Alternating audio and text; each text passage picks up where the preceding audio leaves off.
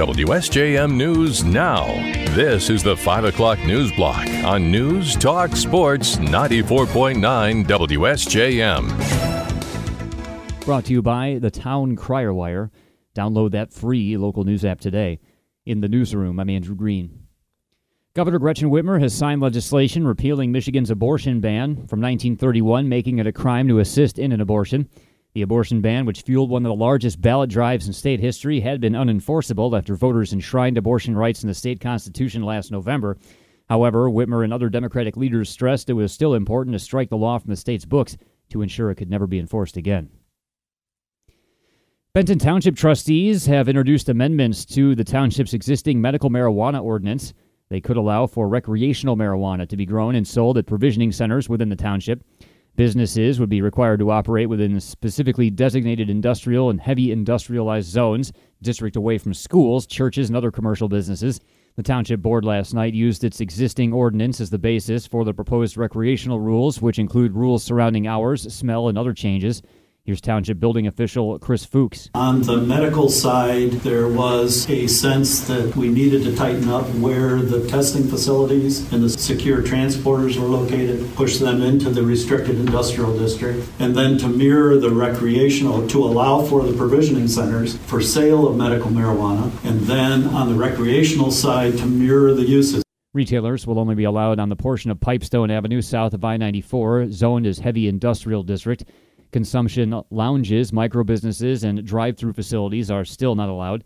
The board will likely vote on the resolution at its next regular meeting, April 18th. Speaking of marijuana, the Benton Harbor Planning Commission is mulling over a request from NOBO to get a special use permit so it can sell marijuana products to more customers. At a meeting this week, NOBO said it dropped one of its medical marijuana licenses in order to receive another recreational marijuana license. The company's Kathy Pyle said as marijuana is legalized in more states, the practice has become common. Since marijuana in Michigan is legal, the medical designation isn't really needed. Nothing's changing. Whether it was listed as a medical product or a recreational use product, it's the same product. So it didn't have a category of just because it said it was medical, it was just grown under that license. Didn't mean it was any different from something else. Pyle said having more recreational authorization would enable NOBO to sell its products to more people. Some members of the commission were skeptical, with Commissioner Juanita Henry calling NOBO's plans greedy. The issue couldn't be decided by the Planning Commission, though, due to there not being enough members present for a vote. Chair Lee Reed said the body has removed Glenn Yarborough for a failure to attend. Additionally, Mayor Marcus Mohammed and Commissioner Henry opted not to vote on the NOBO request as planners, so they could instead have a vote on it at a meeting of the full City Commission.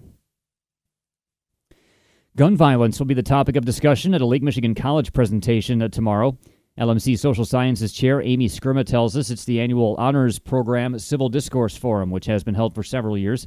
Each fall, LMC surveys students to learn what they want the forum to address, and number one this year was gun violence. Skrma says the issue does need discussion. It started out as a way to think about having tough conversations about issues that don't have clear solutions and that not everyone agrees on. Sometimes those are things that are hard to talk about with others, especially if people don't see eye to eye on the solution. But it's still important to talk about those things. In fact, it's most important, I would say, to talk about those things. On hand for the forum tomorrow will be a panel including an associate professor at Columbia University who studies gun violence, State Representative Joey Andrews, a hospital administrator, and 2 emergency room nurses.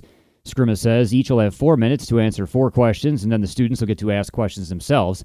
The event's open to anyone and will be available on Zoom. The discourse will be from 6 to 8 p.m. at the Fettig Lecture Hall at LMC. We also have the Zoom link at our website. The Berrien County Republican Party is considering a censure of State Representative Pauline Wenzel over her support for expanding civil rights protections.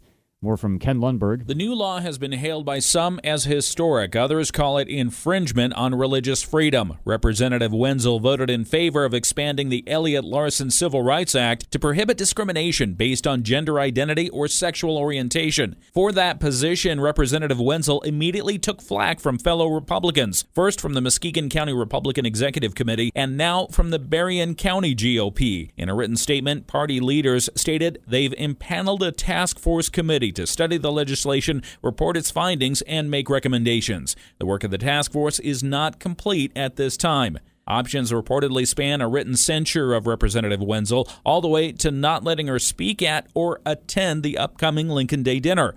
A final decision has not been made, but what's clear is there is an intra-party divide on the matter. Ken Lundberg, WSJM News. Some hospitals around Michigan are easing their mask requirements, although that's not the case in southwest Michigan with Corewell. Michigan Medicine in Ann Arbor and Sparrow Health System in Lansing both announced last week visitors, patients, and caregivers will no longer be required to mask up in their facilities. The systems say the COVID transmission rate warrants the change, although masks will still be available to anyone who wants one. However, Corewell Health tells us in a statement it has no plans to change its mask requirement.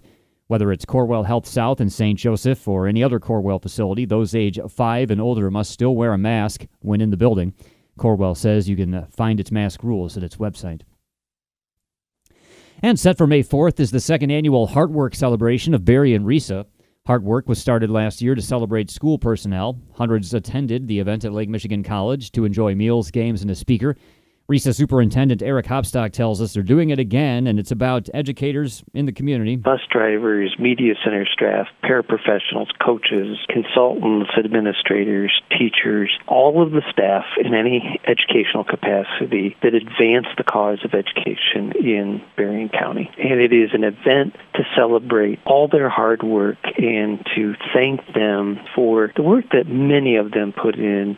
Hopstock says last year's Heartwork went so well, people right away started asking for it to be held again this year.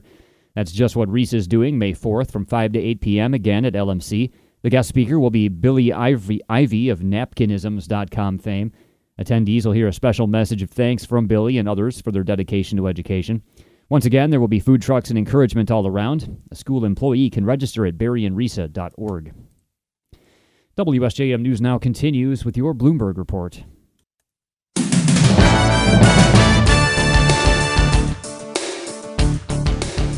WSJM News Now continues, brought to you by Imperial Furniture in Dowagiac, where furniture shopping is fun. Former Vice President Mike Pence says he will comply with a grand jury subpoena investigating Donald Trump's involvement in the January 6th attack on the U.S. Capitol. More from ABC's Andy Field. A federal judge had denied Mike Pence's appeal to avoid a grand jury subpoena, but the judge did agree that Mr. Pence would not have to talk about his actual job counting votes in Congress that day. The judge saying the vice president is protected by a speech and debate clause. Still, the former vice president must now tell investigators about his interactions with former President Trump leading up to the January 6th attack. Donald Trump is still appealing to stop Pence and other top aides from talking.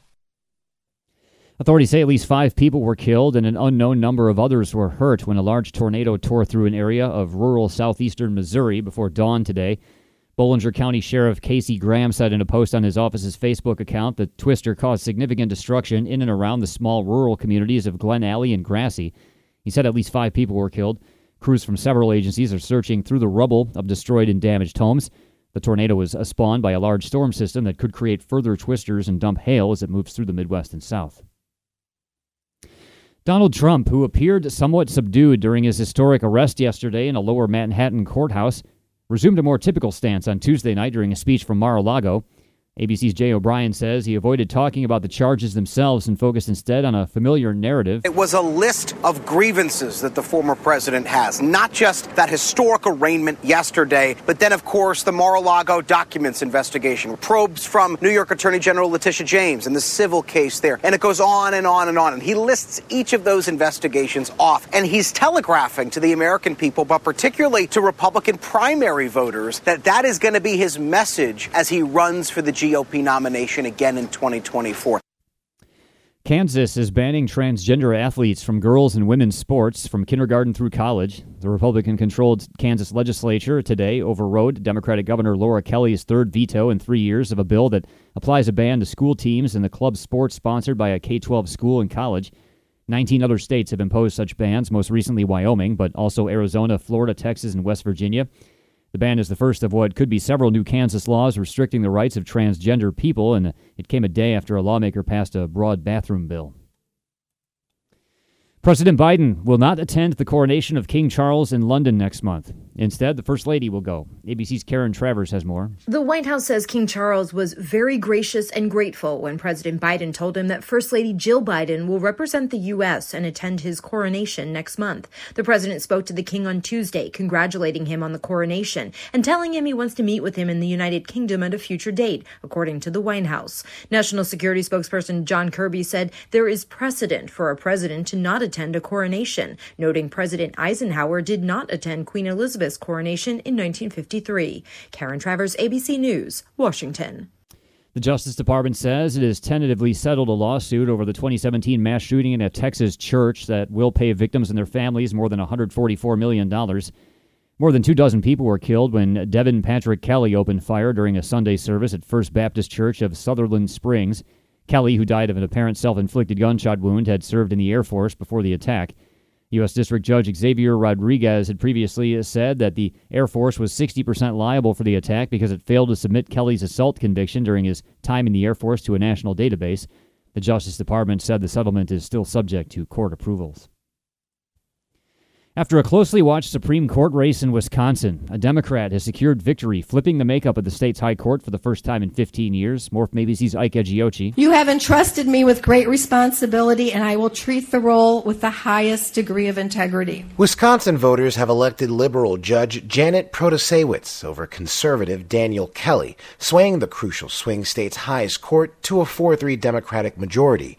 The victory comes as the court may face decisions surrounding access to abortion, legislative maps, and more. They were ready to put aside the partisanship and put aside the extremism and to have an impartial court, and a court that makes decisions based on the law, not on a political agenda. Ike Egiuchi, ABC News, Washington.